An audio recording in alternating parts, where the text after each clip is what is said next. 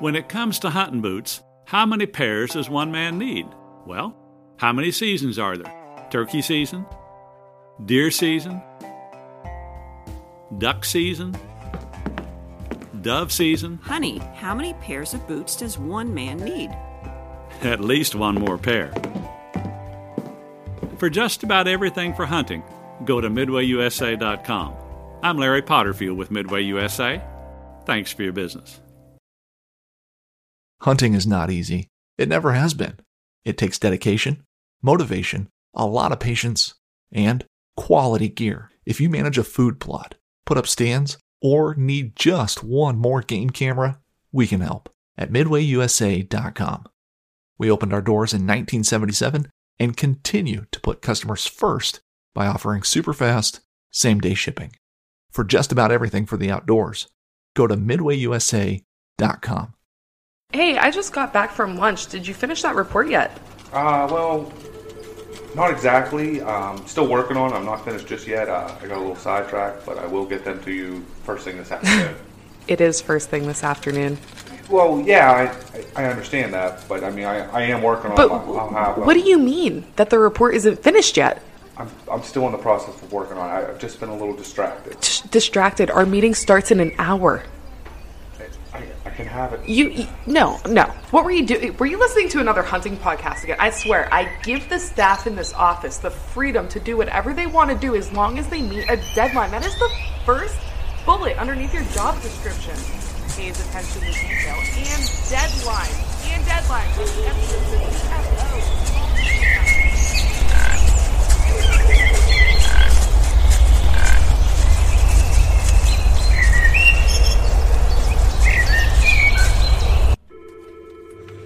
Dude, are you even listening to me right now? Welcome to episode 51 of the Whitetail Distraction Podcast. My name's Austin, and joining me in the Rack Shack for episode 51 because it's 51 and not 50, Charles Hedlund. How you doing, buddy? I kind of miss episode 50. I know, man. It was good, right? Oh, it was great. Yeah. I'm sorry about the technical difficulties that happened with it, but, you guys got the gist of it, right? It was a good episode. Solid episode. Matt and Cindy, you're awesome. Nothing lost there. It was what 50 should have been for us. Yeah. Every little bit of it. But episode 51, oh man. Ruh-roh. That was a good episode. It was a good episode, man. This is going to be one I can't wait to listen back to. I was excited about this one, man. Heck yeah. This one kind of happened just by being active on social media. A couple guys killed some really nice bucks, and I just commented on there, hey, congrats, dude. You guys are awesome. Like, you're killing it, And they were like, hey, why don't we come on the show and talk about it? And I'm like, yes. Like, you asking me? Yes. It's funny because I've followed these guys for a few years. Yeah. I've heard them on podcasts. Mm-hmm. Never once did it occur to me to ask them to come on our podcast. Isn't that crazy? Until you did that. Yeah. Same thing. When I saw it, I'm like... I was watching videos 3 weeks ago of them. Yeah, I'm thinking to myself, like, you moron, why have you not reached out to these guys? These guys are awesome. I know. It blows my mind. It just never occurred to me. I'm sure there's other people out there, too, that, we watch their videos, we listen to their content or whatever, and just hasn't occurred to us. I don't know. It could happen. Yeah, and there's definitely more people out there we haven't had on here that we follow. We kind of... Ted Nugent. No. Ted, brother. Just kidding. Come on, Spirit of the Wild, bro. It's the spirit of the wild. Please cut that out. I'm sorry. So, on other news. In other news, I can't talk about that. In other news, I haven't seen any other deer since the last good one that I saw. I haven't seen any deer really at all, but I haven't been really looking for them either. Kind of working, even on the turnpike, but a lot of corn planted this year. Yeah, so it's hard to see. It's tough. It's not like I'm driving past a lot of soybean fields where I can see, way back in the corners, and I'm always driving around with my binos now. It's weird. Like, before I drive around and see a ton of deer when I don't have them in the car. I put them in the car, and it's like, I don't see any more deer. What is going on? Binos don't leave my truck, man. They know. They know I all have the time. them. You know what? I'm excited for deer season. Dude. I am too, man. We're going this weekend, Saturday. We are going. By the time this airs, we have sat in the woods. We had already sat in the woods, and I could be literally in the woods as this thing airs. Isn't that weird? That's going to be a stretch. You never know. It's possible. Because I'm going to try to go out a lot after work. Oh, you're talking about during the week. I thought you meant Saturday. No, not Saturday. Okay, I'm just asking. No, it can be cool, man. I'm very excited about this weekend. We have kind of a very loose plan put together of what we're going to do, but we'll figure it out by then. Yeah, I'm going to hit the maps tonight. Yep. I'll probably be up till 2 a.m. again, hitting the maps hard. It's going to be a little different this year. Last year was just the two of us. Right. And we just went down on a whim. We looked at the maps and found some new places and said, this looks like we could make this work out. Kind of fly by the seat of our pants. We didn't even see any deer, but it was fun. Yeah. I really enjoyed it. It was nice because it was my first hunt out of the new stand. So I got a little bit of experience doing that before our season. But what I'm looking forward to this year, and it's going to be a little different, is there could be potentially like 5 of us going down. Interesting. Yeah. Interesting. So this is going to come into play. Like, we're going to have to be kind of the 2 of us. If all 5 of us are out there, you and I are going to have to play a little bit of guide. Now, Anthony and I did do some gun hunting down there last year, so he's a little familiar with the property. I don't know how much he pays attention when he's actually out in the woods walking around. Plus, there was snow on the ground, so it's different when there's snow on the ground. You can see a long ways. It is. He's a newer archery hunter. Yeah, compared to now. But the nice thing is he can say, hey, where's that field we walk past? I want to hunt over there. And I can at least show him on a map, and we can mark literally a spot and say, hey, go hunt here. So we might have to be a little bit of guide services this upcoming weekend, which I'm looking forward to. And another thing I'm looking forward to is shooting the new arrows I got. You did get some new arrows. They are looking tasty, dude. Man, I'm excited. I've been looking at these things for all season, like all year leading up to the season. Not only are you shooting new arrows, you shoot new broadheads. Which brought to you by Veteran Innovative Products. Yes, the VIP Veteran, which is why I had to go get new arrows. I was rocking the Gold Tip Hunter XTs, and they were just, as short can get, because typically I was hunting that NAP Spitfire, and that broadhead sticks out with expandables facing forward. So I had no problem clearing my rest. Yeah. Well, these arrows too short with the Veteran, with that nasty open blade beauty that you got on that freedom right there on the end of your arrow, just screaming at you. Yeah. So it was just touching. It's a meat missile, dude. It's a meat. I can't. I'm telling you right now, with the arrows I just bought, so I went in, got new Gold Tip, the Platinum Pierce. These arrows are gonna be little badass. They're a micro diameter. So you add the pass-through capability of the Veteran broadhead with the penetration ability of this kinetic Platinum Pierce, or Pierce Platinum, I think is the actual name of it. I'm going to be a little better off than previous years, I think, with pass-throughs and getting penetration on deer. I can dig it, dude. I feel like I have one of the best arrows and the best broadheads for that specific purpose. Yeah. That a man can afford, all on a budget. I spent $17 on those broadheads. On the arrows. Oh, I'm sorry, on the arrows. I spent $17 total out of pocket on those arrows, because anything that happens, like, hey guys, we're getting concert tickets, I'll pay for them, you pay me. Throw them on the Cabela's card. Little Cabela's cash back. Hey, bro. we gotta buy all this stuff for golf outing. Throw it on the Cabela's card. I had $87 saved up on the Cabela's card. I like it.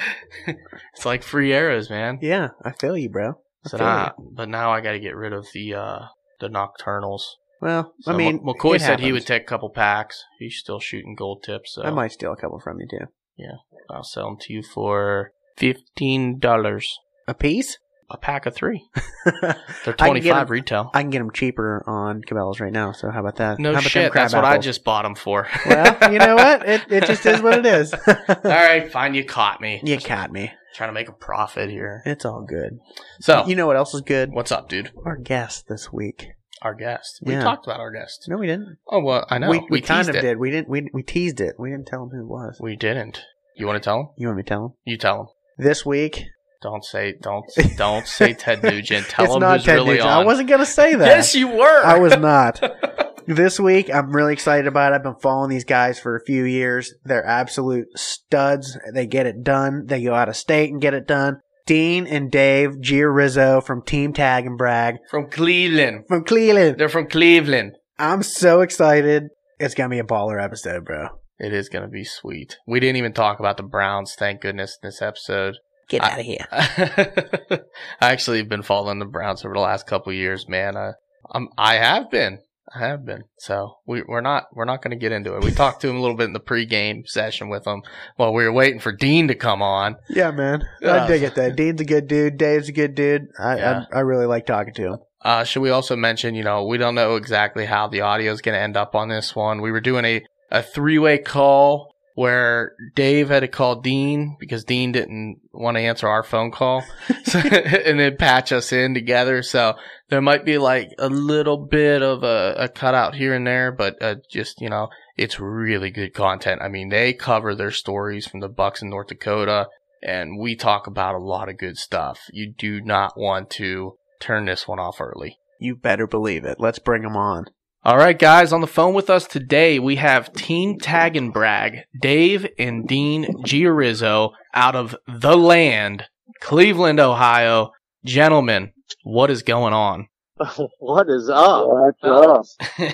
That was a great intro. We've never been introed by The Land before. I like that. Well, it helps that we live so close to you boys, and, we got a little bit of a taste of the land as well, so we appreciate the land. Hell yeah. Well, we appreciate you guys for appreciating the land.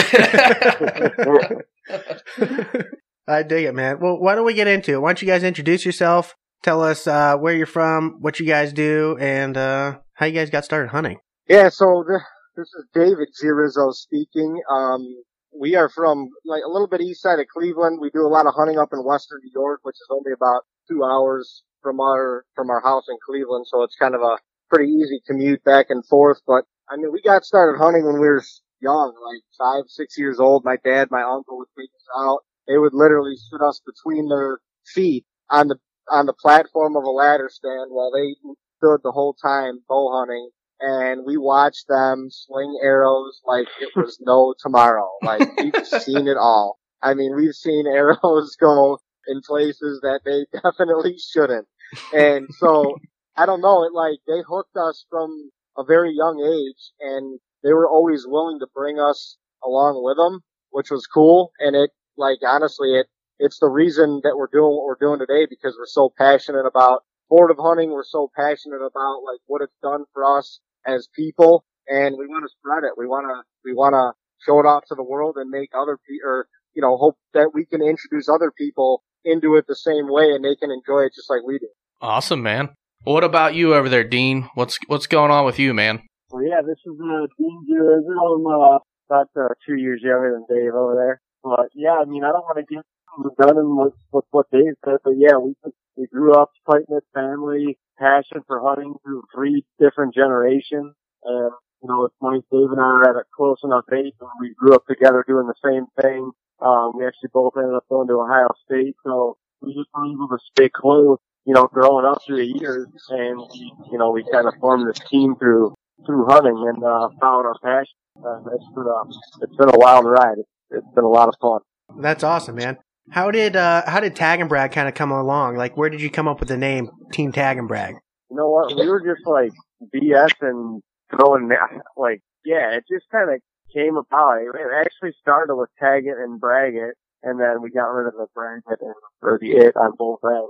Well, yeah, but honestly, what a lot of people don't know is that we started Tag and Brag as a social media website for hunting and fishing. So we started it as basically our vision was to create a Facebook or Instagram for just specifically for the outdoors. And so that's kind of where the Tag and Brag name came from. It wasn't trying to be cocky or anything like that, but it was, kind of literal with the name. It had nothing to do with Dave and I to begin with. It was, right. Other business vision. And in the meantime, Dean and I had a camera in our hands. We were filming our own hunts. We started our own YouTube channel, and we basically were we can use the same brand and kind of promote social media website, and then everybody that gets on the social media website will then be directly connected to us through our videos and stuff. And so it'll kind of work in pendulum and as far as growing our own brand and stuff like that. And that's honestly how it started. Our vision to start Tag and Brag was to create a social network for other people to basically share their hunting experiences too. And developing a website and a phone app is not fun or easy. And it just, you know, we got burnt out with it and at the same time, like our YouTube channel and we were growing our following because of like Dean and I, because of our personalities and us putting ourselves out there on video. And so like the website and the phone app was literally draining us of all of our energy that we put into building our own brand from us too. And so we were like, you know, this is crazy. We're doing something that we don't want to do and sacrificing something that we do want to do and that we're good at. And so we kind of dropped the whole social media side of things and just focused on ourselves and our content. And that really has propelled us over the last like 3 years, you know, to be where we are today. Yeah, you refocus your energy in something that you love. That's really cool. Because, I mean, really, you were trying to go out and basically create what Go Wild is now. You know, a hunter and outdoorsman's kind of social media platform where it's specific to us. You know, and I think that's pretty cool. And I didn't know that about you guys. And I didn't know that's where the name actually came from. Because it can be taken, if you look at, you know, what you're doing now and look at the name, it could be taken, I guess, in that kind of sense of these guys are, you know, kind of brag. Yeah, a little arrogant or a little cocky. Yeah. But then you watch your stuff and it's like, okay, they're nothing like that at all. I mean, not even the least bit would I say you guys are anywhere near the representative of something like that. So that's pretty cool. Cool story. And, you know, taking it back farther before we jump too deep into this, I picture you guys like when you were talking about going out with your dad at a real early age and your uncles and they're just throwing arrows all over the place. I picture them with like aluminum arrows and, you know, the first generations of compound bows or traditional archery. And that relates to me. And like when my dad first got into it, my older brother, I mean, that's what they did. You know, that's what the best stories come from. You know, when they were over in Ohio and he's just flinging arrows 6 feet over the back of one of the biggest bucks he's ever seen. You know, he finally hits a pine limb and it just like skims past the deer and he just walks off. Well, the crazy part was then, like, there was no passing deer. Like, you didn't pass anything. Like, if you saw something in bow range, especially with horns, shot at it. Like, that was the bare bones of it. Like, there was no, so it was luck of the draw. So it could have been a, you know, 140-inch 8-point. It could have been a basket 6 that walked by you, but it didn't matter what it was. Arrows were flying. Like, they were filling tag. That's just how, I mean, that's how it was back then. So it's crazy too how much hunting has changed since we all started and we grew up. You know, if you're a 6, 7, 8-year-old kid now and you got a dad or whatever, a family that's like diehard into managing these deer and stuff like that, it's different. It's not the same experience as we all got growing up, which, you know, maybe good or bad, but it is what it is. Yeah, good, bad, or indifferent. I mean, I guess the experience of being out in the woods and introducing young people to the outdoors is what we strive for, but I agree. There's something to be said with the way we grew up into hunting and, you know, the way we had an appreciation for it. I think that's just a wonderful thing. I remember the first deer you see, how riled up you get, and then you get an archery hunting, and it takes it to a whole nother level than when you got a rifle in your hand, man. I mean, the first deer, when it's close and you see the breath coming out of its mouth and you see the dimples on its nose, it's like, that right there is why we love it. I mean, it's just, dude, it's what it's all about. I think it was funny when you were talking about, when after you were responding to Chuck and you said, if you saw anything with horns, you shot at it. It wasn't like you just shot that deer. It was, no, you shot at it. No, I mean, like you said, it was aluminum arrows. It was like a different, there was 3 different broadheads quiver for sure. Like nothing was the same. And I mean, like I don't even know what they were, like iron tin sights that were like, it was like a little box, and then you like put your own pins in there, and you could put as many in there as you wanted. Oh my gosh! No, I mean when fiber optics came out, it was like the craziest thing ever. Yeah, oh, exactly. And I remember fingers. When we started shooting those, we were shooting fingers. That's crazy. Like, that's crazy. You wouldn't even think about doing that now. Not with a compound. No. No, you're right. I mean, I just, as you're talking, I'm just thinking back to like the earliest of the early days when my dad used to do it, and and the equipment he had and how he progressed through it, and just all kind, like the release part of it, like you said, starting with fingers and then going to like this little handheld contraption that you kind of used as a release, and then the first wrist strap came out, and I think that's what I'm still hunting with, the first ever that came out. But it was like, oh my gosh, and things get so advanced so quickly. Archery today is just, it's kind of incredible where it's coming, and not too long of a point of time. I know, you're right. I mean, it is crazy. I mean, we got hooked up with Burris Optics this year, and they sent us one of their new Oracle bow sights, and it's got a rangefinder on it. Yes, and it's they do. I mean, I literally was just like reading and putting it together last night, and trying to get ready, because I mean, I don't know, I'm not all about that, but I feel like we need to try it because it's one of their pieces of equipment, and we need to give them some feedback and stuff anyway. But I mean, it's nuts. Like, you literally you point, like, there's like a light up dot for your 20-yard pin, and then dimmer dots show up lower as you range the deer, and basically you point like the 20-yard pin on the deer, and that initially gets your range, and then another dot comes up for like where you should shoot. And I'm like, this is out of control. Like, this is crazy. Like, what is going on here? Oh, dude, if they had the equipment we have today, 20 years ago, there probably would be no deer left for us. Exactly. They would have killed them all.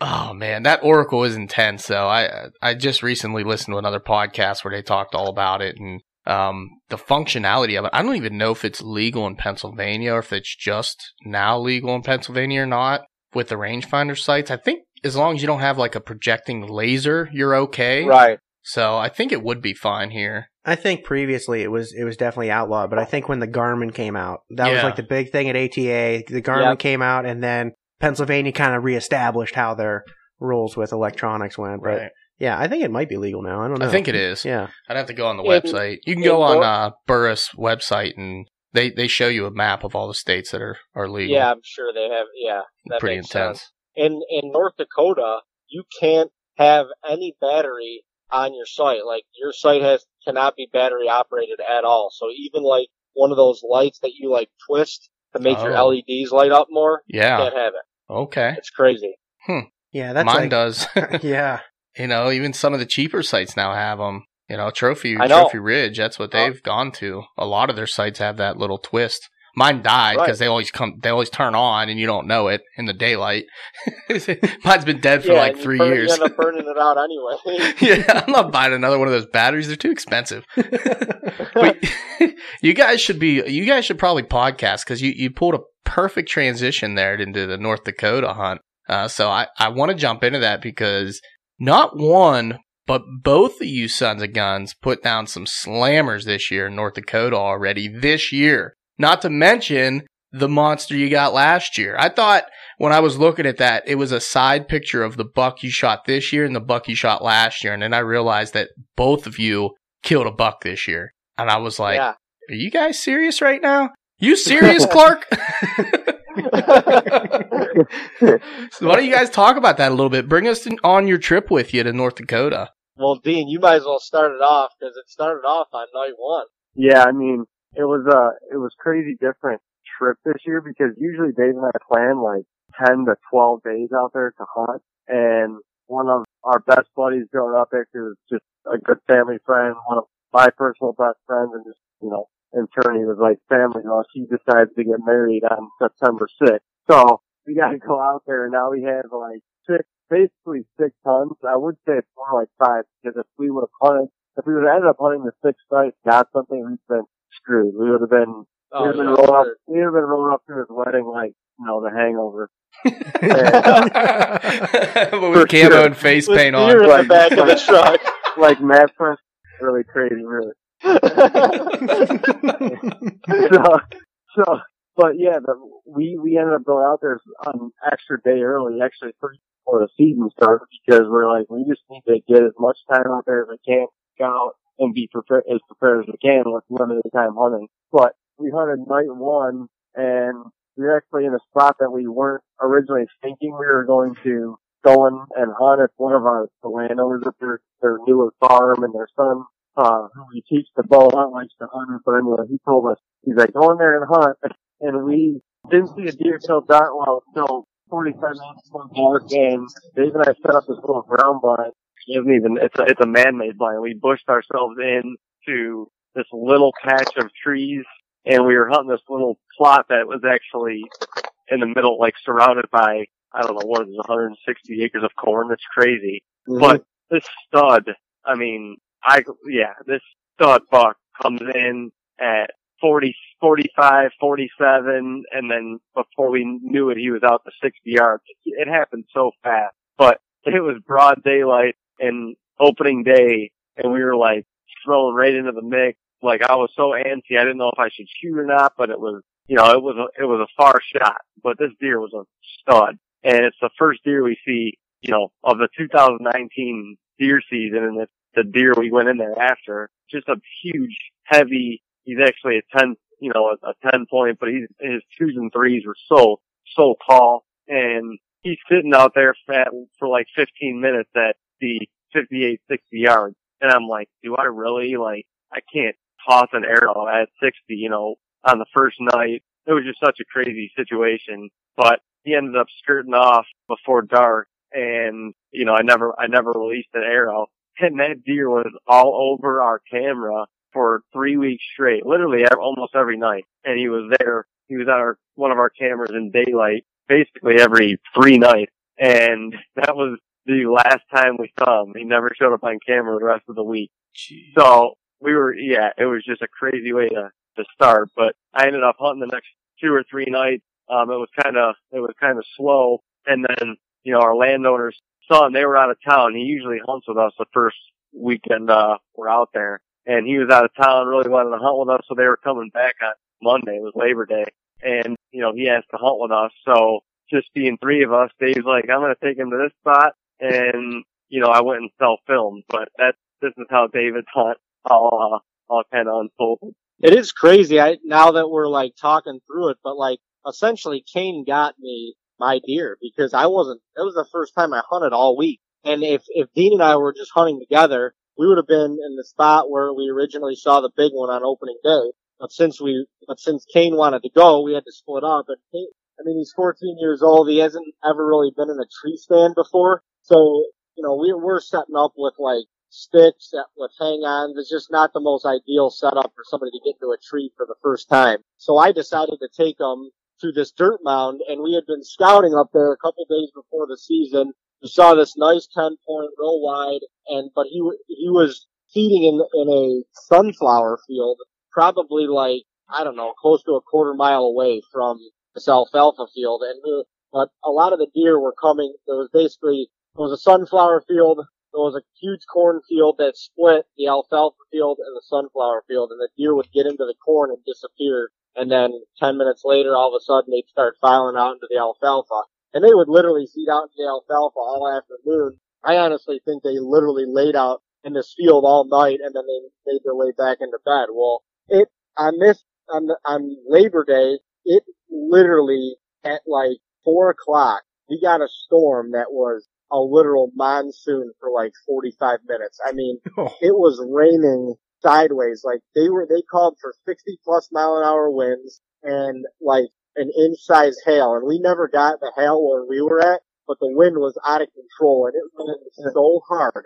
It was nuts. It changed. It was sunny all day, and it changed so fast. The temperature had to have dropped 15 degrees, and we knew, we're watching the radar, and we knew, this storm is going to stop, a little after 5 o'clock. We're going to have a little over 3 hours of daylight, and it's supposed to clear out and get sunny again. And Dean and I are both looking at each other like, this is the perfect storm. If it rains this hard, if it's this violent of weather, these deer are going to want to shake themselves off. They're going to want to stand up. And once they're up, they're probably going to be up for the evening. Definitely. And where where I took Kane to this alfalfa field, that's exactly how it went. We literally got in at like 6 o'clock, and we literally were making our little man-made blind up on this little dirt mound right on the edge of the corn and the alfalfa. And Kane, I mean, I'm literally like getting situated still, and Kane's like, I see 2 bucks. They're in the sunflower field. I glass them. I'm like, they disappear in the corn. I'm like, Kane, they're coming right here. Like, I know what they're gonna do. We've seen them on camera. We've seen these bucks on camera. Dean and I observed them for a couple days before the season. Like, I know exactly what they're gonna do. And the bigger 10 point was he was always showing up like right at dark. I mean, it was 8:15, 8:30, but he was getting more and more towards that, like, light, the last half hour of light phase. And sure enough, these 3 bucks get into the alfalfa field. They start feeding their way up to us. And Kane, who was with me, he had his bow too. He's gotten into bow hunting because of us, essentially. That's and awesome. So, That is so cool. Never killed anything with his bow yet, but he's been out with us like Dean said the last couple of years. He's been shooting a lot over the last couple of years, trying to build up his strength, and he's finally strong enough this year where, we're like, dude, you could probably kill something now. So he hadn't been shooting his bow a ton over the last month, but he brought it with us, whatever. Well, there's 2 smaller bucks and like this, 2.5-year-old decent 8 point. They're feeding right towards us, and he was like, I want to shoot this 8 point. I'm like, hey, are you sure? And he's like, yes, I want to shoot him. You're here with me. I want to shoot him, whatever. So these bucks are feeding to us, and I'm like, I'm prepping them. I'm trying to walk them through like what to do. You're going to get a shot at this, and this is what we're going to wait for. Wait till you get to 20 yards or in, broadside, this and that, whatever. And he was getting nervous. Like he's like, I don't know, David, like, what if the big one comes? I don't want to ruin it for you, this and that. Like, if the big one is coming, like, I want you to shoot them. And I'm like, just, relax. Let's focus on this deer. This deer's the one in front of us. I'm like, the big one's not going to come till right before dark. Well, we're literally sitting there, and we were playing cat and mouse trying to get Kane a shot for 15 to 20 minutes. This thing was at like 25 yards and 30 yards and 35 yards. And he just wouldn't like come in close enough. The other little ones were at like 15. And we could hear more deer coming through the corn, like right next to us, but we couldn't peek up far enough to see. And I'm filming this 8 point, and Kane's like, there's another deer right next to us. There's another deer right next to us. I'm like, I know. Just, be cool, whatever. He's like, I think it's the big one. I'm like, Kane, there's no way it's the big one. It was like 7 o'clock. I mean, we had an hour and a half of daylight. And he's like, I think it's a big one. I'm like, no way. All of a sudden, into the viewfinder on the camera, steps into the big one. I'm like, oh my God. Kane's like, oh, you have to shoot him. You have to shoot him. So now we got to switch spots in this little grass mess we got going on this molehill. And I mean, long story short, we switched spots. Ended up pulling off a shot. I hit the deer a little back, and we ended up having to go out the next morning. Went out the next morning. He was still alive in the alfalfa field. I had to put like a 300-yard stalk on him in the wide open alfalfa, and ended up getting another shot into him and getting it done. But I mean, the cool part was like having Kane there to experience, just like we were talking about earlier. Our dad took us bow hunting, sat us in between their feet on a ladder stand. We witnessed all sorts of stuff go on. And so for him to be there to witness, that hunt, it was pretty incredible. Yeah, that's awesome, man. We're always talking to people and trying to get our new friends to go out and getting kids involved. And I really love that. And that's something that's really special. I mean, even though he's not your kid or anything like that, but it's kind of the same thing. You feel good about it. Mm-hmm. You do. I mean, it's something that you were taught as a kid, and we're all passionate about it. We value, what hunting's done for each one of us, and so to be able to pass that on, it feels good. I mean, there's really no other way to put it. It feels good. So to be able to experience that with him, be able to experience killing a deer with him, and for him to be able to experience a deer getting killed with a bow, even more for me was like, okay, like that it was a little notch on his belt, you know what I mean? Like, he's experienced it. We went through, the hit, how the deer reacted, and all the stuff. So there was so much that he learned within that hunt. And so that, I mean, honestly, that means more to me than getting the deer itself, Yeah. Yeah. No, I definitely agree with you there. And, You know, what amazed me about that was at 14 years old, that was the first year I got into bow hunting as well. And I'll tell you, he acted even way past his age and maturity level during that whole thing. And you can watch the whole thing on your Facebook. And I'm telling you, like, just the fact that he knew that he was going to be too nervous or not prepared enough to take a shot on that size of buck and to switch places with you and get you in there. That was something that hit me right off the bat. I'm like, wow, this kid, like, I know if I was 14, I saw that deer coming in, I mean, I'd sell an arrow over his back, but I would be all about trying to shoot that deer. And for him to know, and I don't know if that comes from, you know, probably from him hanging out with you guys and learning the experience through you. And you've obviously taught him the right way. And I think that's going to go a long way with that kid. That he's going to remember that hunt forever, man. You know, it's something you'll talk about 10 years down the road from now. Oh, easily. And that's exactly what I told him, you know, and it was that was the cool part is, you know, I kept telling him, I'm like, Kane, you know, that you and I, we will remember this moment right now for the rest of our lives. And I mean, it's true, you know, that I can replay that whole hunt and the conversations that we had back and forth and switching spots and just the nerves that we both had. I mean, I'm nervous because I'm like, I gotta make a shot here. Like I got him with me. I'm trying to, you know, be like some sort of a role model for him or teach him like different stuff within the sport of bow hunting and everything. And so it's just like, there's a lot more to it than just making the shot. Meanwhile, we're all trying to get this thing on film and everything. It was nuts. It was nuts. So it was honestly kick off the trip that way, or not even to kick it off, but, you know, I guess kick off our season that way was, it couldn't have gone any better, quite honestly. And then, you know, that led up to us moving spots.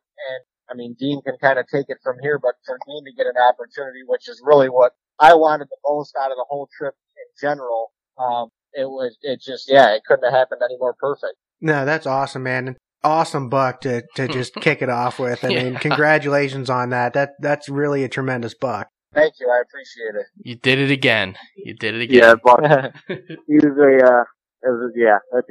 he was a stud, and it's funny because Dave, you know, he was letting me hunt at least first this year, and he didn't really find out he was hunting because we didn't know we were going to be hunting with Kane until it was like 1 o'clock, 2 o'clock maybe. Yeah, it was the afternoon.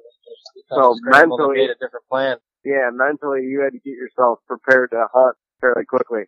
Yeah, and it, you know, that is all part of it too, is being prepared mentally more than even physically. You can shoot your bow all you want throughout the summertime, but if you're not mentally prepared to go into that kill mode and stuff, that's a whole different aspect of things that people don't really talk about or think about. It's all about, you know, if you can shoot good on the range, that should correlate to the wood or to the real thing, but that's not always the case. Yeah. Right. Yeah, the mental game has to be on point. You got to have a strong mental game to really get something like that done, especially on bigger bucks and being the first deer you shoot all year. I think that makes it even harder because usually, you know, we like to kind of try to stack up on some doe or at least get, you know, some opportunities with some doe or close calls and try to kill one or two just to get, you know, maybe more into that mental game. So when you do get an opportunity of a great buck like that, you know, you're that much more focused. And to come out of it, like you basically came off the bench, man, and just hit a 3-pointer to win the game.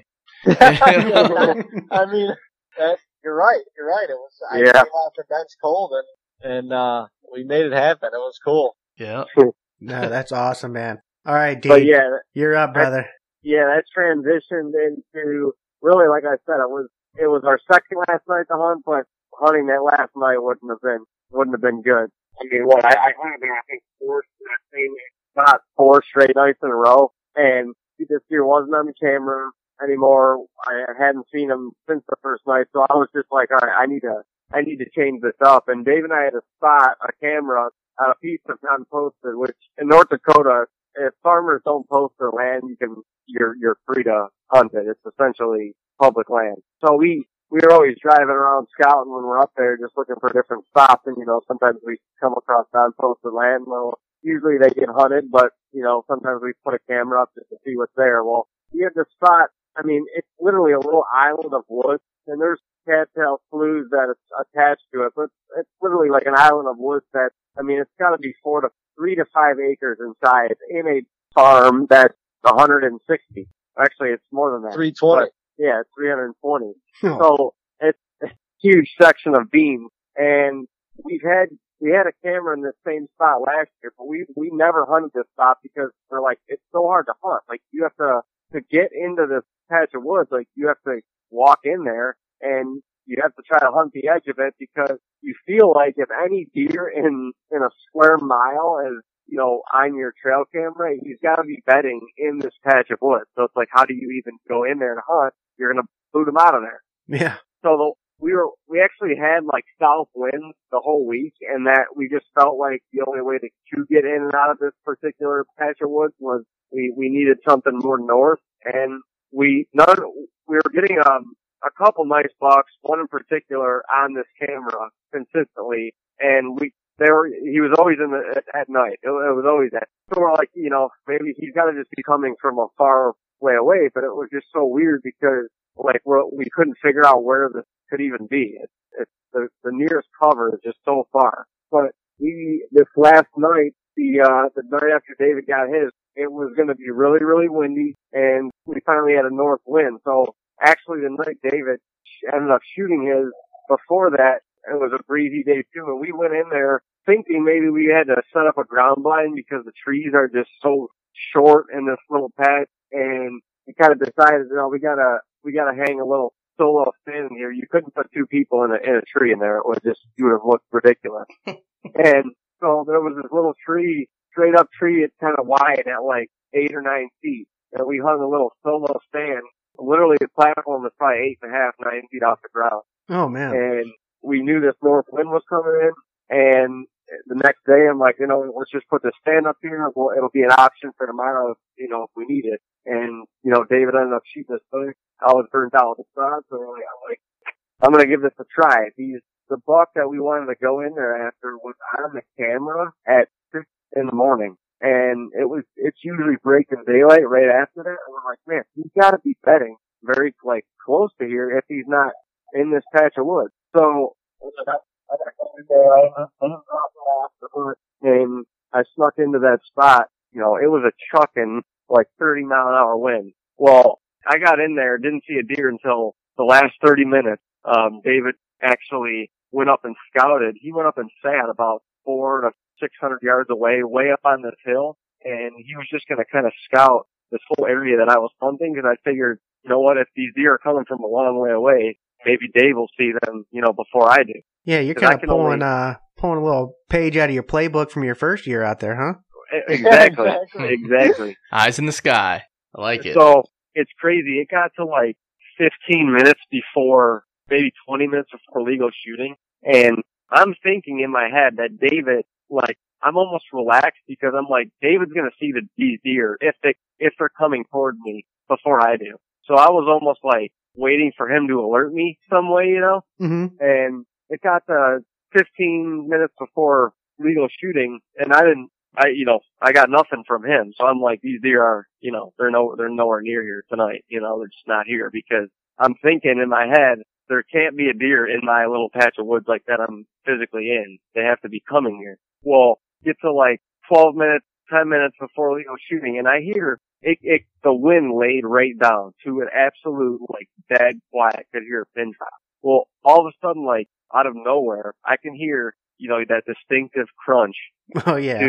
And as soon as I hear it, I'm like, this deer is 12 to 15 yards from me. I'm like, he's right behind me, or this deer is. And all of a sudden, like, I hear another crunch, and I look, at that moment, I'm like, this deer's right next to my tree. And I'm thinking in my head, how did he get there?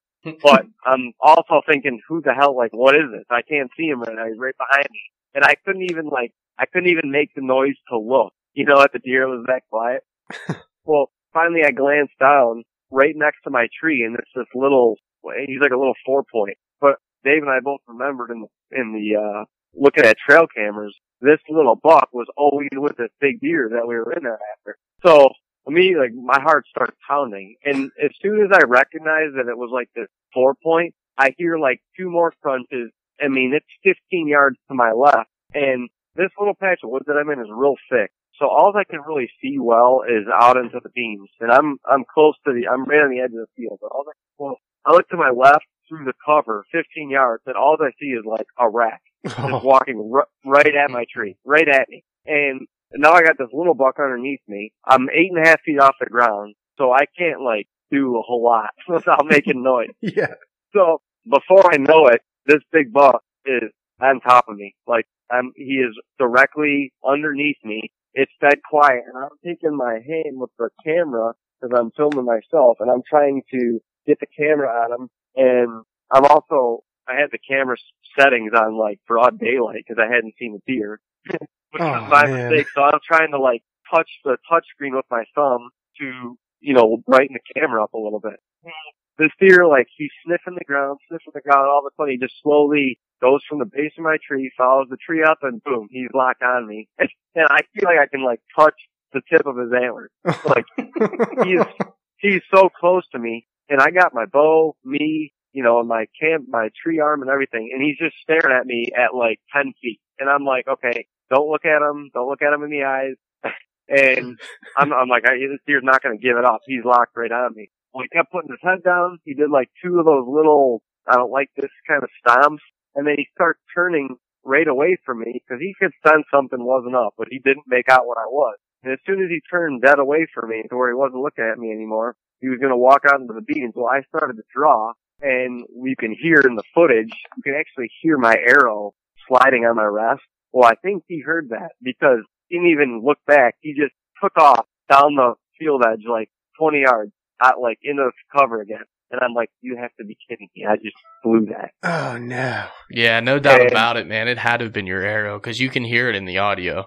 Yeah, right. And I didn't even, I wasn't hearing that in the moment, but we noticed that after the fact. And yeah, he just sensed that, heard it, and was like, I'm gone. Like, I already saw something. I don't know what it was. But as soon as I think I like blow it, like first of all, he runs into the cover. I have a little hole on his shoulder. And I got my pin right on it, and I'm like, crap, like I don't have the camera's not even on him. So I let my bow down, point the camera in his direction.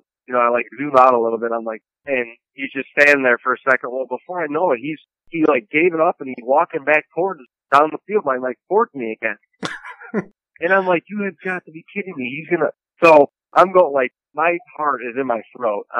It's the fact that it's dead silent is like, adding to all this because I can't move a muscle. Well, he starts angling out into the beans, and he wants to he's committed to going by me, and he didn't know what I was enough to spook him enough, so he turned around and he came back, and as soon as he gets into an opening, it was like 12 yards.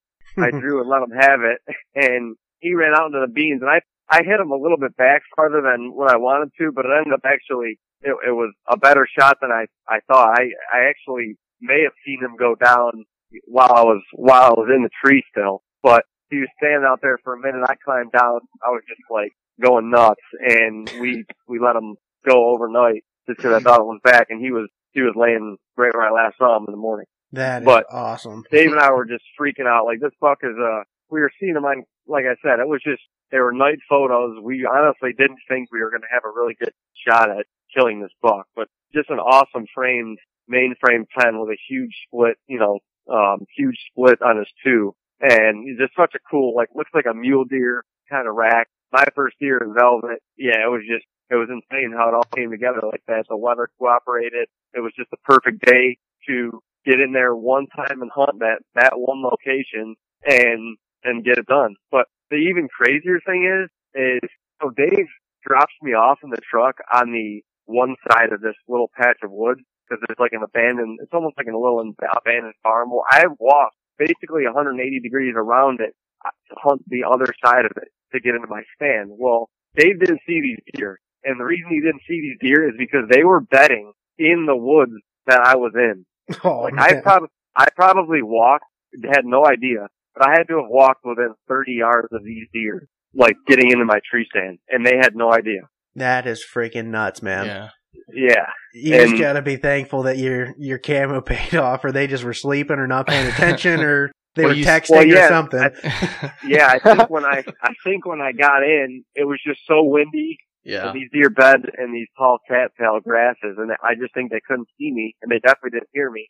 And when they came in, that's why I didn't hear them coming from a long way away. I think literally just got up and started coming my way. But I mean, like, I can't say enough about the camo from being in the tree because, I mean, what mature buck at literally 10 feet stares at you and, you know, usually they just don't give it a chance. It's like, even if this is iffy, I'm getting out of here. Well, he just wasn't, he couldn't make out what I was at that close of a distance. And it was, yeah, my mind was blown. That's awesome. And you guys are rocking the Rocky, right?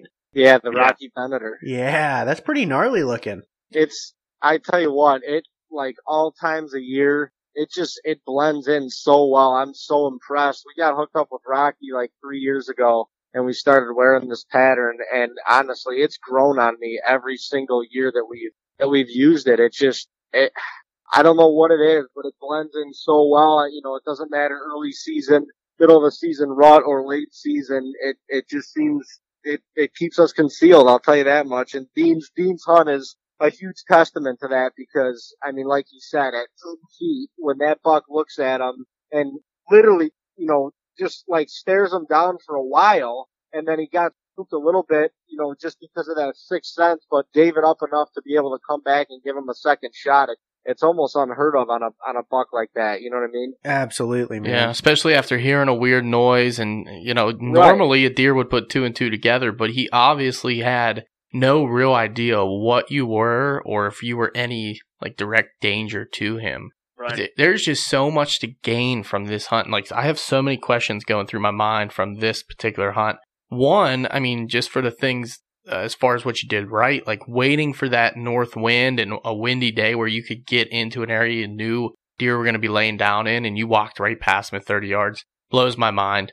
Job well done on that one. But to kind of touch on a couple other points and then go into a question, you know, another thing you guys mentioned throughout the story, both of you, is, you know, you were after bucks and you had trail cameras up and you were seeing and patterning deer doing one thing all the time, but you still had the faith to go in there and actually throw a sit at them. That can go a long way with a lot of people that put too much trust in the trail camera. You know, they see one thing on a trail camera and, you know, they see a pattern and they don't even want to go after a deer because, oh, it's all night pictures. Well, that one day where the weather changes or something happens, that deer's out in daylight, you're not in that tree stand because you put too much faith into a trail camera. For sure. You know, and then I guess my question after all that is, what do you really contribute to what do you think made those deer change that pattern and, you know, get up on their feet? Like, you know, for Dave's buck, you said he wasn't coming out till last 10 minutes of light and he was up an hour and a half before dark. And then, you know,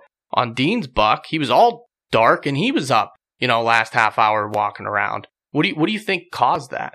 I mean, I think, yeah, go ahead, Dave. No, I mean, from my hunt, like, that rainstorm caused it. I mean, it was, like I said, it was the perfect storm. And to your point, Chuck, like, you can't you have to listen to your trail cameras, but then you have to listen to the weather too and understand when the deer are going to move based on the weather patterns and things changing. And that's, like, more oftentimes than not, especially early season, but really all season, is that change in weather that gets the deer up, whether it's like a constant south wind for 3 or 4 days and all of a sudden it changes north and you get a 10-degree temperature drop. Or in this case, you know, it was sunny all day. It had been sunny for 3 or 4 days prior to that, and all of a sudden we got like a monsoon of rain. It dropped like 15 degrees and the barometric pressure shot through the roof in the midst of that rainstorm. So, like, the deer are feeling all that and everything's changing. And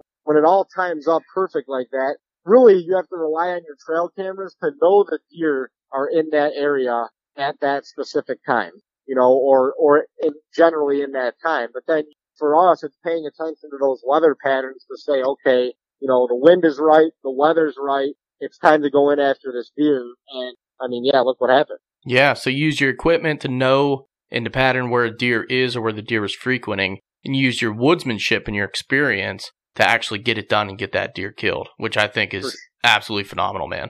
Yeah, and I mean, it was really the same thing with Dean's deer. I mean, like you said, it was a south wind, and that wind was switching out of the north, and the fact that it was going to be blowing like 30 plus miles an hour all day, and then literally the last hour on the weather, on our weather app, it dropped down to like 6-7 miles per hour. I'm like, you know, that change is going to spark something. You know, it's going to spark something in these deer to mate, and it did, to get them up in just amount of time to get, you know, in front of us for us to get a shot in daylight and stuff. So yeah, and that deer probably felt he was, you know, foolproof in the setup he was in. Walking out into a field, wide open field, he can see everything with the wind at his back. And little did he know that there was a little Giarrizzo sitting in a tree ready to poke him. Not too high off the ground.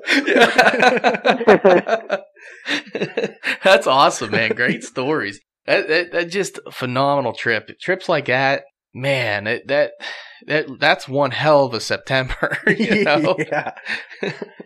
That's awesome, dude. Yeah, it was really an incredible trip, especially for if you want to, you know, we had 6 hunts to get it done, and we shot 2 bucks at 5 hunts. It was an incredible trip. Yeah. I probably would have got a new friend and not went to that wedding and spent the other 5 days in North Dakota. That's just me. So is North Dakota? Trust me, we were debating. Yeah. How good of a friend is he? Right. Yeah. So, well, is North Dakota the only state you guys have chased velvet bucks in early season? Yeah. I mean, this is our 7th year going up there. Wow. So, you know, we put in our time up there, and it's such a good connection now with the family that we go, you know, whose property that we go hunt, and getting their younger kids involved in it and stuff like that. It's almost like we don't even ask anymore. They don't even ask if we're coming. It's kind of expected at this point. And I mean, I know there's a lot of other states to have that opportunity in, and, you know, to go try and shoot a velvet deer in, but the connection that we have up there, and, you know, it's feeling like family at this point. It's tough not to spend that first week of September in North Dakota for us. Yeah, man, that's really cool. That's like a deer camp, you know, an early season deer camp away from home with extended family kind of feel. That's really cool, because I was going to ask, you know, I didn't know if you guys have ever done like the Kentucky thing or whatnot, but would you ever trade in that North Dakota hunt if you had the chance to go chase them somewhere else? You know, I don't know. Dean and I talk about it and stuff too, and we want to get out and do some western hunting, you know, elk and mule deer and some more spot and stalk stuff, but it would be tough not to spend that first week in North Dakota and try and plan, another hunt around that. It just, I mean, the place is so special to us now, the land, the people, the people within the little community that we stay in we're all getting to know a lot of those people too. And, they almost expect us now and stuff every year. So it's a fun little reunion going back up there and seeing everybody and being able to hunt and just really enjoying, just new experiences and memories that we make up there every year. Yeah. Yeah. No, I can't blame you, man. Honestly, I get the thing of wanting to go out and maybe go do an elk hunt or something like that in September, but whitetail hunting's in your blood. Mm-hmm. You guys got that spot freaking locked down, man. You guys got it figured out for the most part. The past few years, you guys have been laying down slammers. I would have a hard time putting that down too, to be honest with you. One of the things that, has made North Dakota what it is too is when we went out there 7 years ago, we didn't have a damn clue what we were doing. And we didn't have a guide. We relied on locals, to get any information, but the landowner that we hunt, he's not a bow hunter, their family's not bow hunters. So we were literally using knowledge we have from hunting, Midwest, Ohio, and New York, just general deer hunting. We were using that to try to apply it to North Dakota, which is completely different hunting. Definitely. But the first 3 years, we stuck it out for 3 years. The first year we were out there, 2 or 3 days into the hunt, we were like, what are we doing out here? There's no deer out here. We were debating that. You felt like there was no way, even if you saw deer, that you could get close enough to shoot them. It was really cool to grind for the first, 1, 2, 3 years to learn how to hunt out there. And I think that's the most rewarding part of it. And that's why we love the trip so much, is because we didn't just go out there and, get thrown in front of deer, and try to shoot something. We had to figure all this out on our own, and it took a couple of years to do it. And as we're figuring it out more and more, it's just becoming addicting. I feel you, man. Honestly. And I do want to transition here to maybe your upcoming season and stuff. But first of all, I wanted to say congratulations to both of you guys. You guys put in a couple of awesome hunts. You guys both shot awesome deer, and the Well videos deserved, are, man. It's very well deserved. You guys work hard, and I've been following you guys for a few years, and I told Dave earlier, I love and look forward to your guys' North Dakota hunt every year. Yeah. I mean, I've been watching you guys, and I first learned about you from, I think Big Buck Registry like a few years ago when I first started getting into podcasts and stuff. I don't know. It's just kind of blown my mind watching you guys like grow and evolve and really become like awesome hunters, man. Yeah. I really dig it. And I'm kind of fanboying out right now, but you know, but it's cool, man. Well, and I think also for us, like September, that's the month, and around here, weather's been phenomenal, and you start to get the itch, and we're kind of just waiting for October and waiting for our season to come through. So we got that itch, and then we get to kind of live through you guys in a little bit of a way, and through your filming and you're hunting out in North Dakota, and I think that's really cool, and I think that's why Austin and I like you guys so much, and kind of what you do. Yeah, and I wanted to talk a little bit too about how you guys got into filming your hunts. Did you always film your hunts, or is that just something you decided whenever you were starting the media page that you were going to jump all in and just start filming? Yeah, I mean, we grew up with a camera in our hands. Dean and I have always been like clowning in front of a camera. We would take it on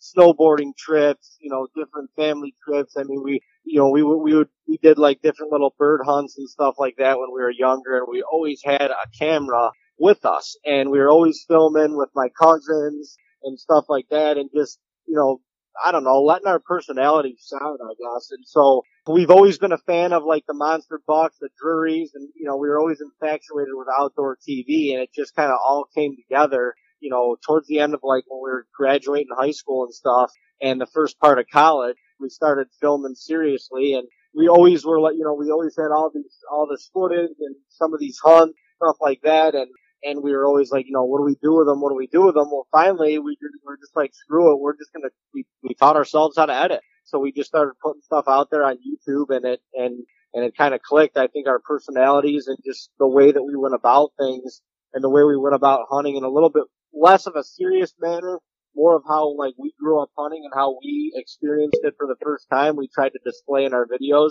and, people have gravitated to it. And that's been the coolest part. I mean, like Austin was saying, you've been following for a couple of years. I mean, like, hearing that, honestly, like, it gives me goosebumps, because it's like documenting the journey is what we pride ourselves on and what we enjoy the most. And we've always stayed true to ourselves. The cool part is if you talk to people who, have been watching us for the last 6 or 7 years even, I mean, yeah, we've gotten to be better hunters. Yeah, we've got better equipment, so our filming looks better and stuff like that. But I think, like, as people and stuff, and our general message, it hasn't changed. And that's one thing that I'm like extremely proud of is, we have an opportunity to work with sponsors and different companies now, and none of that's changed our approach and just, the overall and general message that we want to send people, and really just bringing people along on our journey in general. It's really cool, man.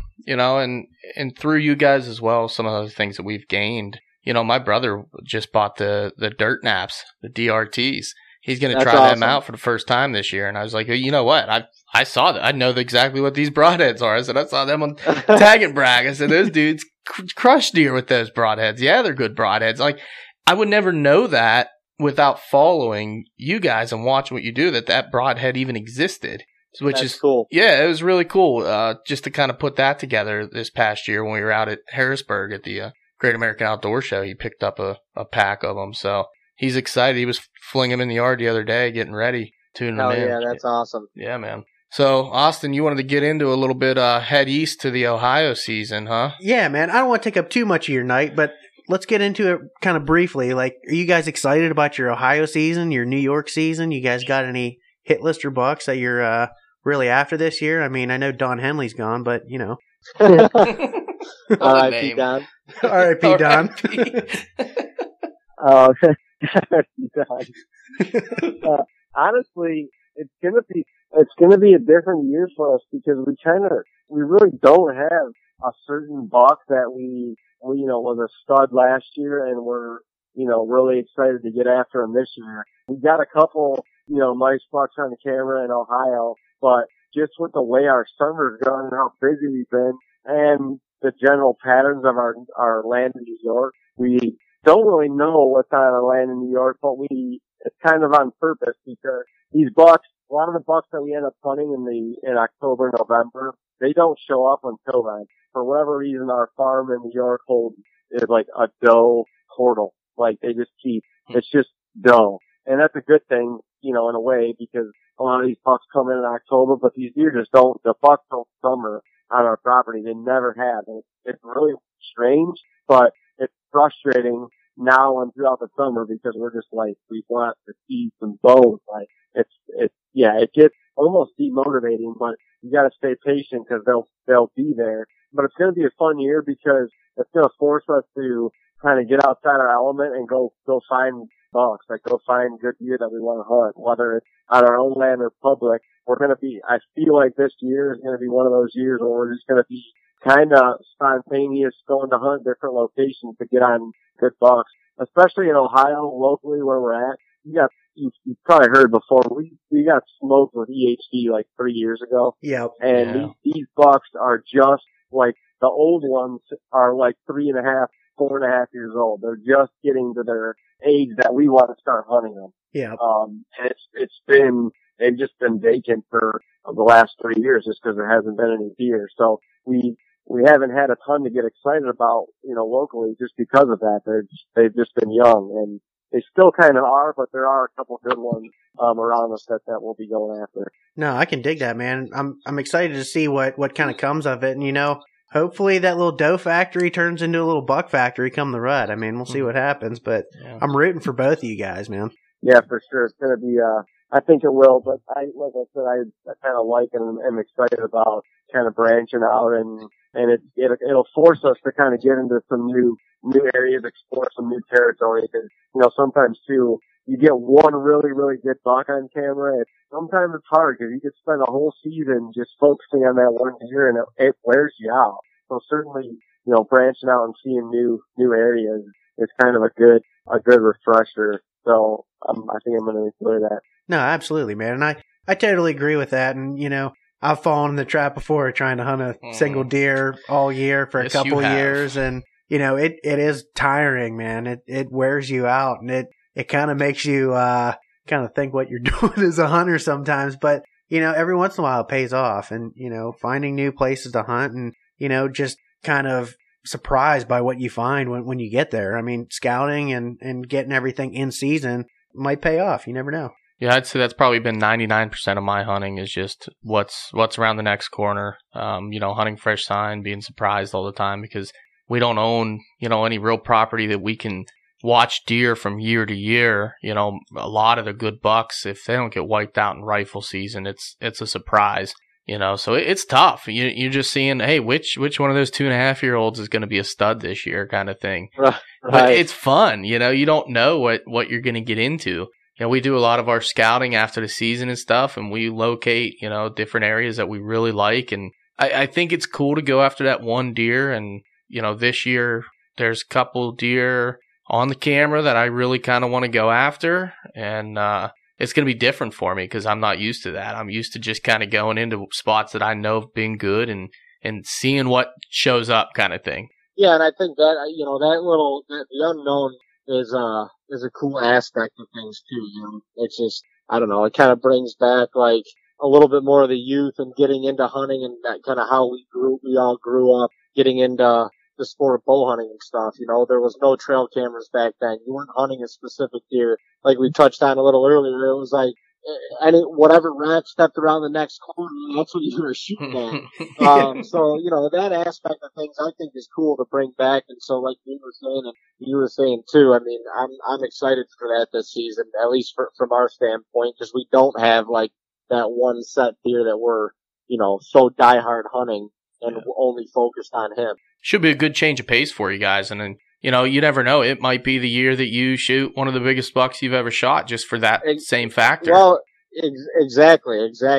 It's all how you look at it and all how you attack it, with a positive attitude. We could be down in the dumps, like we don't have anything to hunt, this and that, but we're almost looking at it as an opportunity, to go explore new things. And like you said, who knows what you could find? Who knows what you could run into?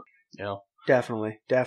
Well, we don't want to keep you guys all night, but for all the people out there that don't know where to find you, like you at ATA with Steve asking people have they ever heard of Tag and Brag. Everybody says no. Where can they find you? Website, Facebook, Instagram, all that fun stuff. Yeah, so Instagram, YouTube, and Snapchat are all at Team Tag and Brag. And then on Facebook, it's just at Tag and Brag. And we post our videos on YouTube. We post them on Facebook. And, we do a lot of live stuff. We are very interactive with our following. So please shoot us a message, drop us a comment, whatever. Get engaged with us. We'd love to hear from you.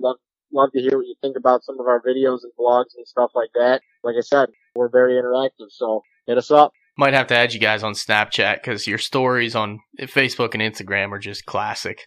Well, if you like the stories on Instagram and Facebook, the ones on Snapchat go a little bit next level because it's more of like a niche following. So it's a little even less filtered and a little more, just more. More of us. Awesome. Just more. I love it. Just more. Oh, man. Well, thank you guys so much for coming on. We really appreciate it. We'll let you guys know when this comes out. Good luck this year, boys, guys. man. Go get them. Yeah, no, thank you guys for having us on. We appreciate the time. Yeah, it was a lot of fun. Thanks, guys. Absolutely, man. No problem. We'll do it again sometime, maybe. Absolutely. Sure. Let us know. Dave and Dean Giarrizzo from Team Tag and Brag. That's who we just talked to. Can you freaking believe it? Dude, you got that look in your eyes right now. It's a crazy look. And I feel you. I feel you. I'm giving it back to you. That's what happens after you talk to a couple just straight up killers. Absolutely, dude. They just told us 2 stories about killing freaking giant bucks, man. Listen, we're going out on Saturday. I'm fired up. If that doesn't get you jacked up for an early season hunt, I don't know what will. Do you have a pulse? No, apparently not. If you're not jacked up, you don't have a pulse. You don't have a pulse. You're just dead. Yeah, he dead. Yeah, man. Man. What an episode. Oh, jeez, these guys are just so cool. They really are cool. I mean, I feel like I could get together with them, drink a beer, talk about some football, throw in a little bit of hunting because that's what we like. And, I'm sure we can talk a little bit about hunting. Probably mostly sports. Yeah, definitely sports. Soccer. So I heard the FIFA Cup, I don't know anything about soccer, sorry. Is what it is. I'll let you do all the talking. I'll drink all the beer. No, but a huge shout out to them for coming on and spending some time with us tonight.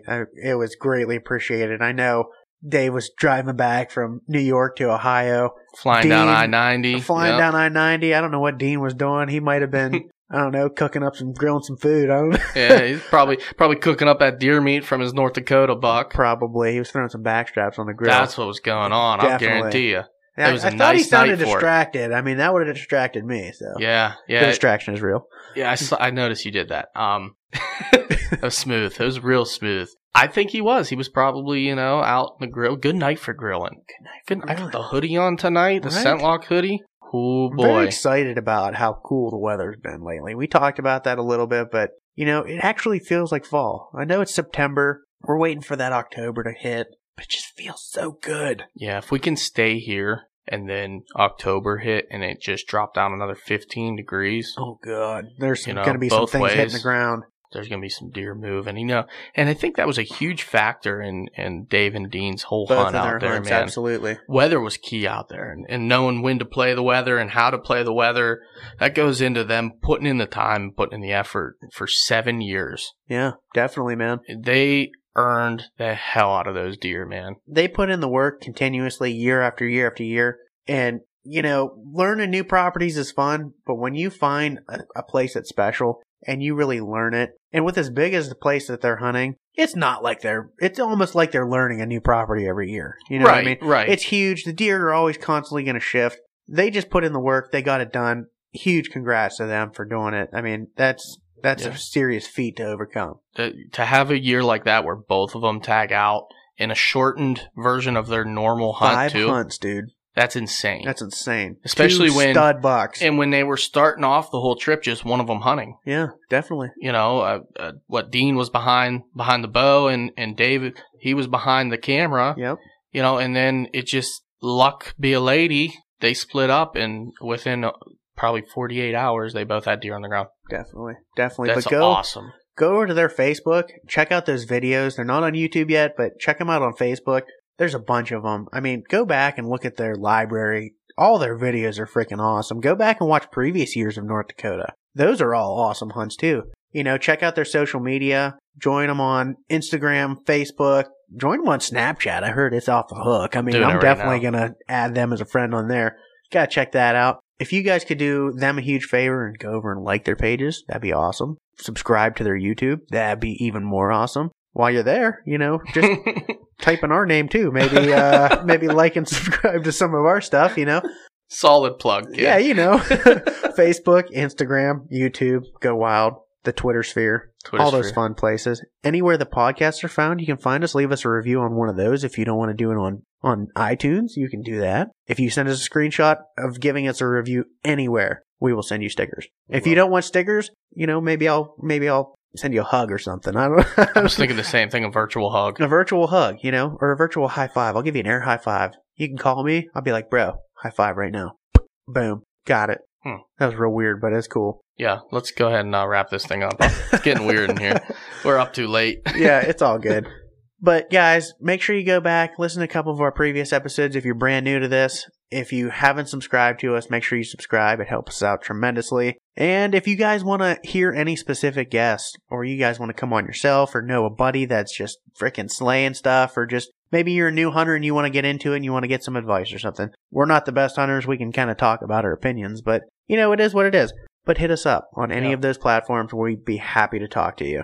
Yeah. If you just want to chat and talk and, you know, let us know what you think about the show and, you know, what do you want us to get into? I know season's coming up. We're going to be talking a lot about deer hunting. You know, that's our bread and butter. That's what we're here for. Yep. So it's going to get real good here during the season. It's going to be real hard to start getting keep getting these guests on. So it's going to be back to the roots of us, you know, updating you about the season and getting some close people that might be getting it done locally in here. Exactly. Good stories coming your way for sure. Agreed. And until next week. The distraction is real. The distraction is real. Caught me mid-beer drink there. That was good.